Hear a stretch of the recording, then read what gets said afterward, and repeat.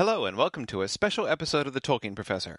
Let me warn you right up front, if you've just stumbled across this episode in your podcast feed, beware. This is not a normal Tolkien Professor episode.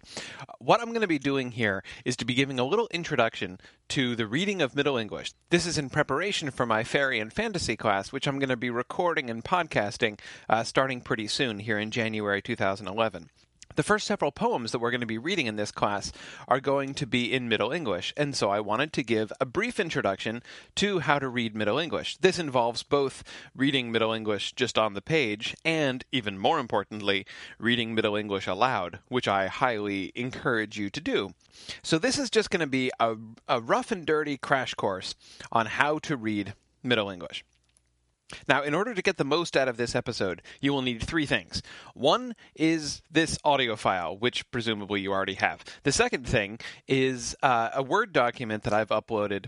It's not on iTunes, but if you go to my website, www.tolkienprofessor.com, and go to the Fairy and Fantasy class website, you will find a link there where you can download this document. It's a simple 2-page Word document which goes through a bunch of the notes that I'm going to be reading. I'm sure it will be easier for you if you have that in front of you. The third thing that you're going to need is a copy of the poem Sir Orfeo in Middle English. This, fortunately, you can also get through my website. If you go to that same page, the Fairy and Fantasy class homepage, and you click on the Sir Orfeo link, it will bring you to a website, the team's website, which has a full text of Sir Orfeo. That's the text we're going to be using in class, that online text. So if you have that up in a browser in one window, get the document open, and have this file running, then you will be all set to go for the full Middle English introduction experience. Okay, so I want to start with some general tips. The first, number one thing, the thing that is most important, is that Middle English might look really intimidating. It might look really cryptic and strange. When you just glance at it, your first reaction may well be, this is in some foreign language, I don't get this at all. But it's really actually not that hard. When you really practice, when you really get a look at it, and you get familiar with it just a little bit, you'll find that it comes easier than you expect. If you go to Sir Orfeo, by the way, I'm talking about Sir Orfeo here tonight just because it happens to be the first text that we're doing in class. So I'm starting with that one, so you'll be all ready for it when we get to it on the second day of class. Now, let me read a few lines from Sir Orfeo here just to illustrate what I mean about how it's not really necessarily as intimidating as it looks. Starting on line 5 of the poem. Some baith of ware, and some of woe, and some of joy, and mirth also. Now, if you just look at that, at first glance it looks really confusing, but actually this is not. Some baith, now baith is like BF, right? Some baith, some are of war, and some of woe, and some of joy, and mirth also, and some of treachery, and of guile, of old aventures, that's old adventures, that fell wheel, and now that is like that befell a while ago, right? That happened a while back. And some of bourdes, and ribaudy, and many there baith of fiery. Now, line 9 is an interesting example. You will find, of course, many vocabulary words that we don't have anymore in modern English or that have changed so much that they're not immediately recognizable. But for things like that, we have notes, and so you'll see on the notes on the side. Bourdes is presumably a word unfamiliar to most modern readers, but it just means jokes, often with a connotation of kind of dirty jokes. And ribaudy, ribaldry. So there you see is sort of just an archaic spelling of a word, of a kind of archaic word, I suppose. But again, so sometimes you need to glance over to look at the vocabulary, but on the whole, there's not really too much that is really perplexing. Once you get the hang, especially of the verbs there, right? Some baith, once you see that baith, is like bf, some are, then you're fine. The rest of it comes really easily. So, my primary message, my first message is just don't get too worried about it. It's not that hard. The second big message is be flexible. Standardized spelling would have been an alien concept in the Middle Ages. Standardized spelling did not actually come around until post-printing press. And in fact, well post-printing press. It wasn't really until people started to make and publish dictionaries that spelling became really standardized, and there was even a concept of a correct way to spell a word. So you have to be flexible. You have to be willing to be flexible. And also, there are some letters, one thing that I note in my written notes, the letters I and Y can be used as a consonant or vowel in Middle English as it can in Modern English. When it's used as a vowel, however, it's literally interchangeable with I. Like, you can substitute it all over the place. So that's one thing, again, just to be flexible about. Sometimes a word might look really strange because it has a Y where you expect an I to be. Now, I will say that the editions of the Middle English texts that we're using for the Fairy class are... The spelling is fairly modernized. It's not entirely modernized, but the editors have done a lot of work to basically make it look as little alien as possible, I think. While still sort of maintaining the integrity of the Middle English verse as much as they can. But still, you'll see that kind of thing that is Y's where you would expect I's to be. Just be flexible. Be flexible. My third note about double vowels. This often throws people off when they're pronouncing, because for us in English, like, there's often quite a difference between a single E and a double E. Like, the vowel sounds different, or especially, for instance, between a single O and a double O. That is often quite a different vowel sound. Now, this is just not the case in Middle English. A doubling of the vowel just means you hold it out longer. It's merely a way to show that you're supposed to give that word, that syllable, more stress. So G-O-D, God, and G-O-O-D, Modern English, there's a huge difference between those two words, God and good. In Middle English, they sound the same. God and God. You hold it out a little longer the second time, but it's otherwise the same. So, and my fourth general tip, and this is, of course, a generally important point, terminal E's are almost always pronounced. Now, two clarifications to make there. One, when I say it's pronounced, it's not like it gets a whole syllable on its own. It's just a little schwa at the end. So, when you look, for instance, at the second line of Sir Orfeo, the last word, Wita. See, it's not like a full two-syllable word. It's the E is not silent, but it's not like Wite. It's not like two equal syllables. Wita. You just give it a little schwa, just a bit of an at the end. Wita. Stress heavily on the first syllable, but then it just a little bounce on the second syllable, and that's how the terminal E goes. Now, the other thing that I would emphasize, I said it's almost always pronounced. If a word with a terminal E like that comes right before a verb, a word of any kind with a vowel at the beginning, they'll often be kind of elided together. For instance, in line 4 of Sir Orfeo, bin I fund of fairly thing. I funda and of, they would just kind of slide together. You wouldn't say bin I funda of. The I funda of it just doesn't work. Certainly in poetry you would just sort of do those together. Bin I fund of fairly thing. So you do kind of compress those when they're up against other vowels. So much for my general tips. I want to go through some specific pronunciation things.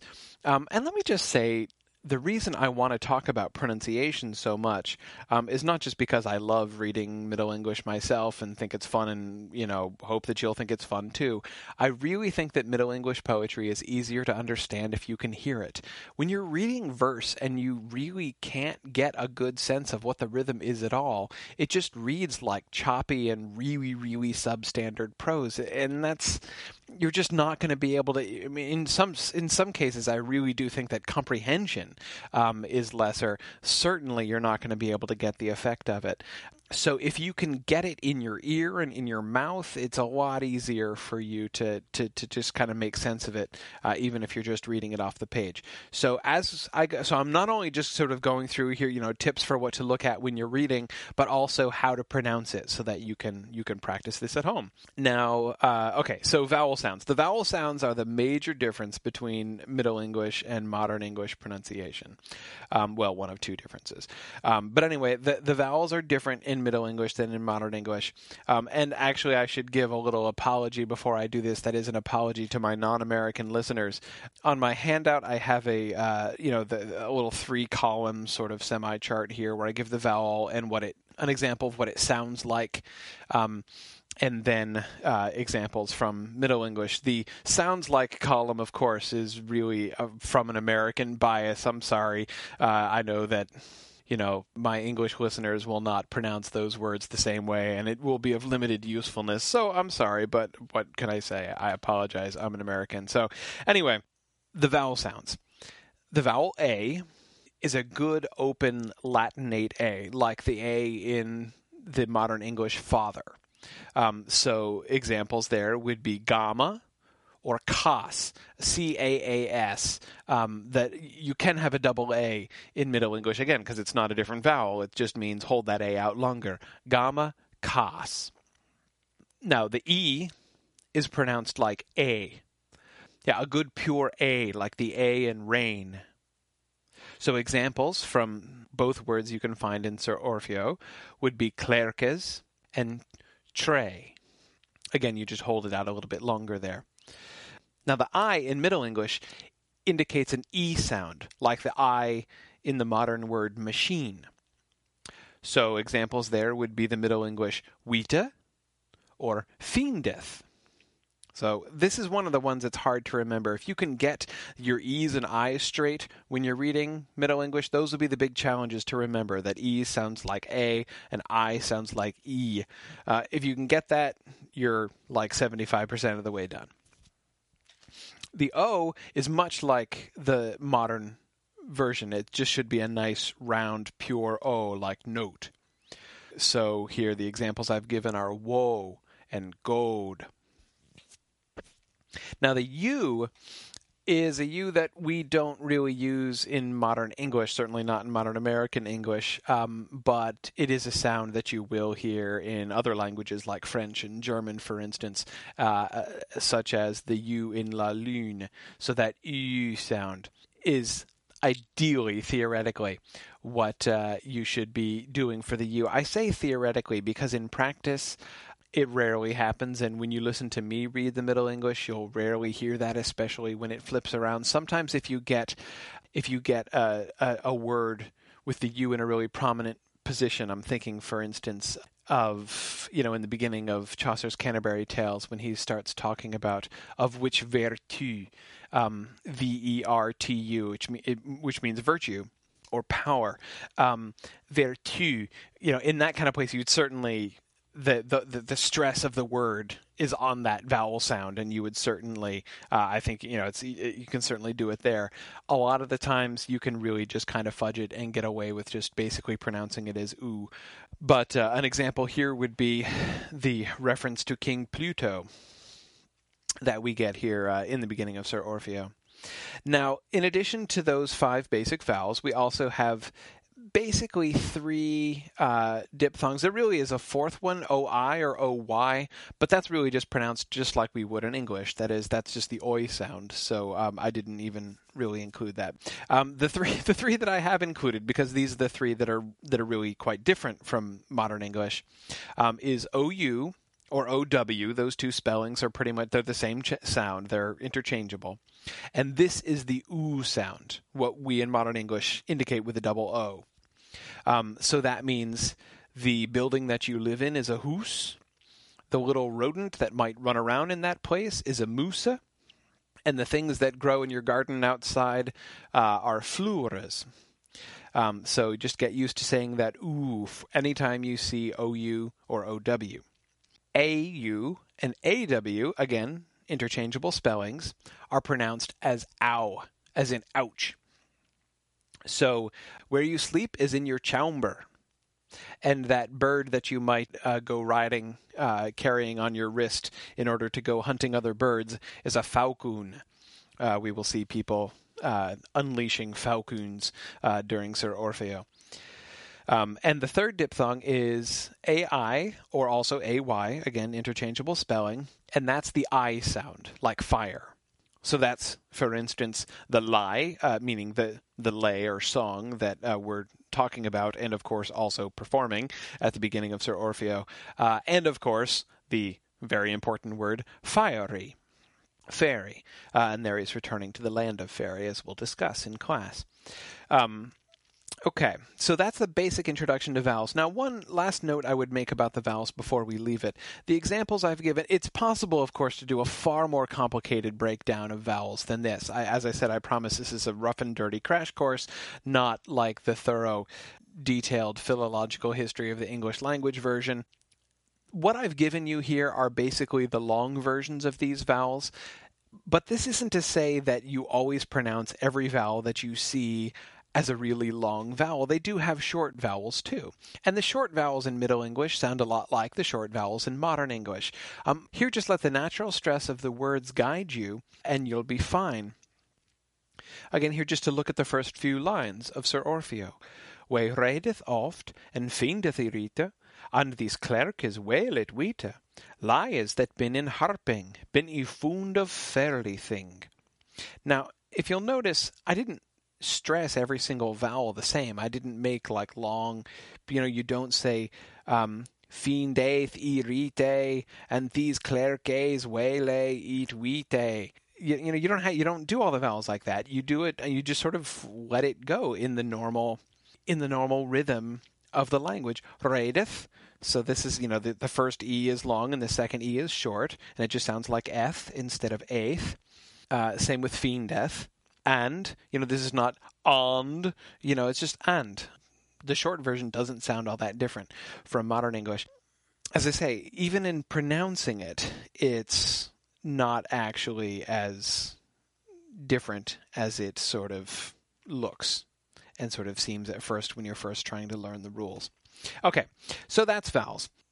And I said there were two primary ways in which the pronunciation of Middle English is different from Modern English. One is the shift in the vowels. The second is the consonants. There's one rule with consonants. Pronounce everything you see. Almost everything you see gets pronounced. So, for instance, the plural of king, you say the G. Kinges. That thing that you cut your meat with is a knife. Say both the K and the N. Knife. Pronounce everything you see.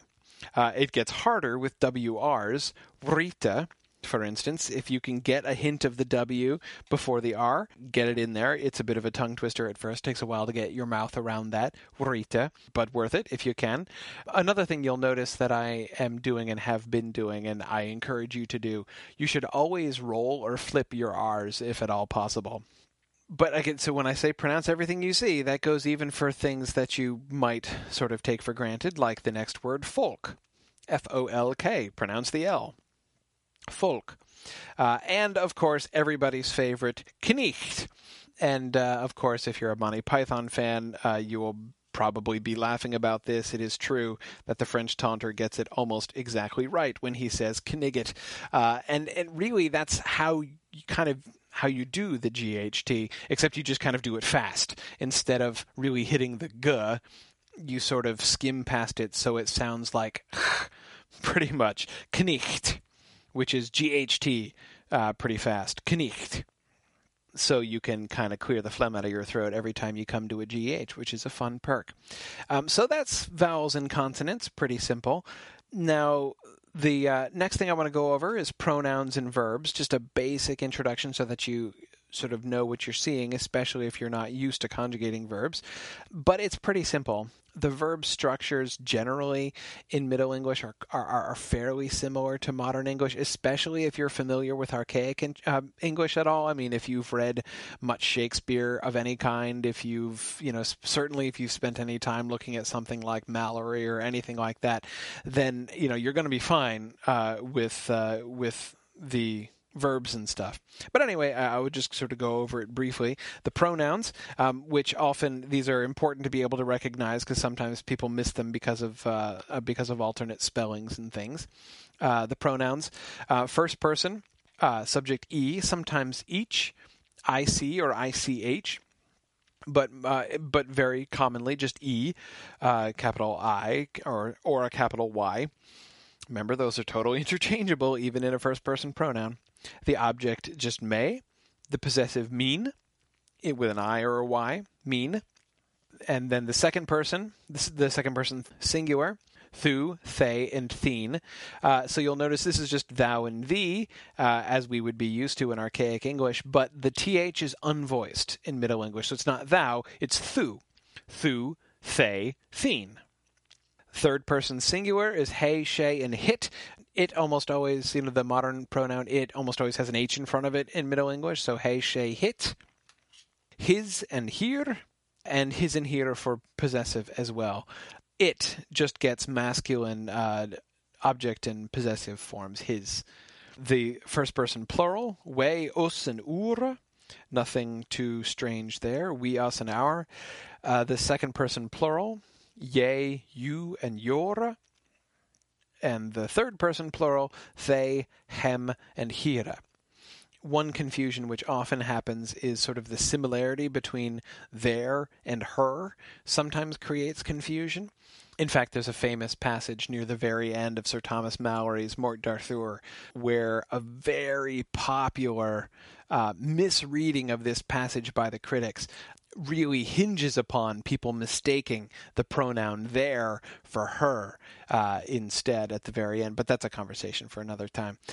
Anyway, so you have to be a little bit careful about that. Those two things can look alike. HIR, and usually there is HIRE and her is HIR without the E, but there are always exceptions. Now, the verb conjugations are pretty simple. The first person singular, I have conjugated the verb to play. E playa, thu playest, she playeth, we playa. So the first person ends with an E, the second person singular ends with an EST, and the third person singular ends with an ETH. Again, if you've read any Shakespeare, you'll be familiar with that EST ending and the ETH ending. The third person verb forms are all the same. First, second, and third person, either with an E or with an EN. We playa or we playen. Those are either of them, the plural endings. Now, one footnote that I've made here, on the second person singular, thu playest, when it's made into a question, and therefore the word order is inverted, it is often made into a contraction, which looks funny and it can be hard to figure out if you're not ready for it. So, do you play would be playest thu, but usually that gets contracted into one word, so it would just be playestu, or artu, meaning not referring to the droid in Star Wars, but rather art thou, are you, or hastu, have you, hast thou, but the est combined with the unvoiced th, it just naturally contracts together. So if you ever see a sentence that begins with a verb that looks like it has a TOW or a TOU ending, that's what you're up against there. Okay, so that's pronouns and verbs, pretty simple. One last really fun aspect of Middle English that I want to introduce you to before we just jump into it is negatives. The basic rule for how to make a verb negative is that you just add the word ne, to the verb, and presto, it's negative. I've got a few examples from Chaucer here. She ne wiste what it signified. That is, she did not know what it signified, what it meant. So you've got she wiste, she knew, and you just add the ne, she didn't know. No problem. So adding ne makes it negative. But, and this is a very important rule to keep in mind, a double negative in Middle English is twice as negative as a single negative. In modern English, we do this clever thing where the negatives sort of cancel each other out and everything. But in Middle English, that is not how it works. In Middle English, a double negative is just emphatically negative. So when Chaucer says of one of his characters, he ne studieth nocht, that means, he wasn't studying at all. He didn't study nothing, literally, is what it translates to, but it doesn't mean what we would mean by that if we said exactly that in modern English. It just means it is twice as negative. And the beautiful thing is, this keeps going. So, of course, a quadruple negative is 4 times as negative as a single negative. So, again, this is an actual couplet from, or pair of lines anyway, from Chaucer. He never yet no villainy ne side in all his life unto no manner wicht. Count 'em 4 negatives in that sentence. He never yet no villainy ne side in all his life unto no manner wicht. So this is literally, he never yet didn't say no rudeness or low speech in all his life to nobody. And so what this amounts to is a statement of how emphatically polite this person was, or how emphatically this person avoided rudeness. Now, of course, with Chaucer, he's often pulling your leg when he is really, really emphatic about anything. But that, too, is a story for another time. Now, one last thing to caution you of, sort of some strange words that you will sometimes see. That little word ne, because it ends with a short e there, is therefore often contracted whenever it comes before a word that starts with a vowel or even with a soft consonant. So if you see a phrase like I nam, that means I ne am, or I am not. Thu nart means thu na art, or you are not. He nath is he na hath. You can see not only vowels, but also H's will get contracted. He has not. He nath. She nada is a contraction of she na had, or she had not. I nil is a contraction of I na will, so even W's as well as H's will get contracted, which means I will not. Now, there's an interesting story here. If you've ever heard the expression willy-nilly, this comes direct from Middle English, though we've changed the meaning of it around. This comes from exactly this contraction in Middle English, in fact. It comes from will he nil he. That is, if you compel somebody to do something, will he nil he, it means whether he will or whether he will not. So willy-nilly means will he or will not he. In other words, you're going to do it whether you like it or not. The people who still use the phrase willy-nilly, which is not too many, tend to use it in a slightly different context nowadays. But anyway, that's where it's from. Another example, he nolda, he no wolda, that is, he would not. And finally, I not, which is short of I no what, which means I did not know. I wot not. So that's perhaps not absolutely everything that you need to know in order to read Middle English, but it's a start, and it'll get you past a bunch of the obstacles that people often face. If you practice your own pronunciation without too much trouble, you will, before too long, be able to read this stuff yourself. Let me just sort of reiterate something that I put in print on the webpage. That is my recommendation for how you read these texts, especially if you're new to them. It's really, really easy. This is, of course, true of all poetry, but with Middle English poetry, where the language is less familiar, it is super easy to lose the forest for trying to pay attention to every tree that goes by. If you stop to puzzle out every word and read every note and footnote on every line the first time you read it through, you're going to get nothing. And this, I think, is one of the reasons why so many students read these things and think man, this is really boring, or this is really inscrutable. Well, because your process was boring, going and thinking about every word and checking every note. Yeah, that's boring. And what's more, it means you can barely even retain the sense of a sentence, much less the flow of the narrative and what's going on. So that's why this is my recommendation. Your first time through, even if you don't understand all of it, it's fine. The first time through, read it through at speed. Don't stop. Don't look at the notes. Okay? Now, what I do recommend, though, I've made unabridged recordings of these texts in Middle English. Download my readings, cue it up, start it playing, and then read through as I'm reading it aloud. Okay? Then between your ears and your eyes, you'll catch a lot of it, probably most of it, and you'll at least be able to follow the basic train of the narrative, most likely. Then afterwards, after you get through it, it's not all that long. Once you get through to the end of the poem, now go back and read it through a second time. And this time you can go through and check to make sure that you're getting each word, and you can check and read the footnotes and stuff like that. Because then you'll be able to, having already seen sort of the general shape of the overall forest, the overall, trend of the story and what's going on, then, you can start sort of piecing out the individual trees as you go by, and you won't just totally lose track of stuff. So that's my advice on how to approach it if you've never read it before.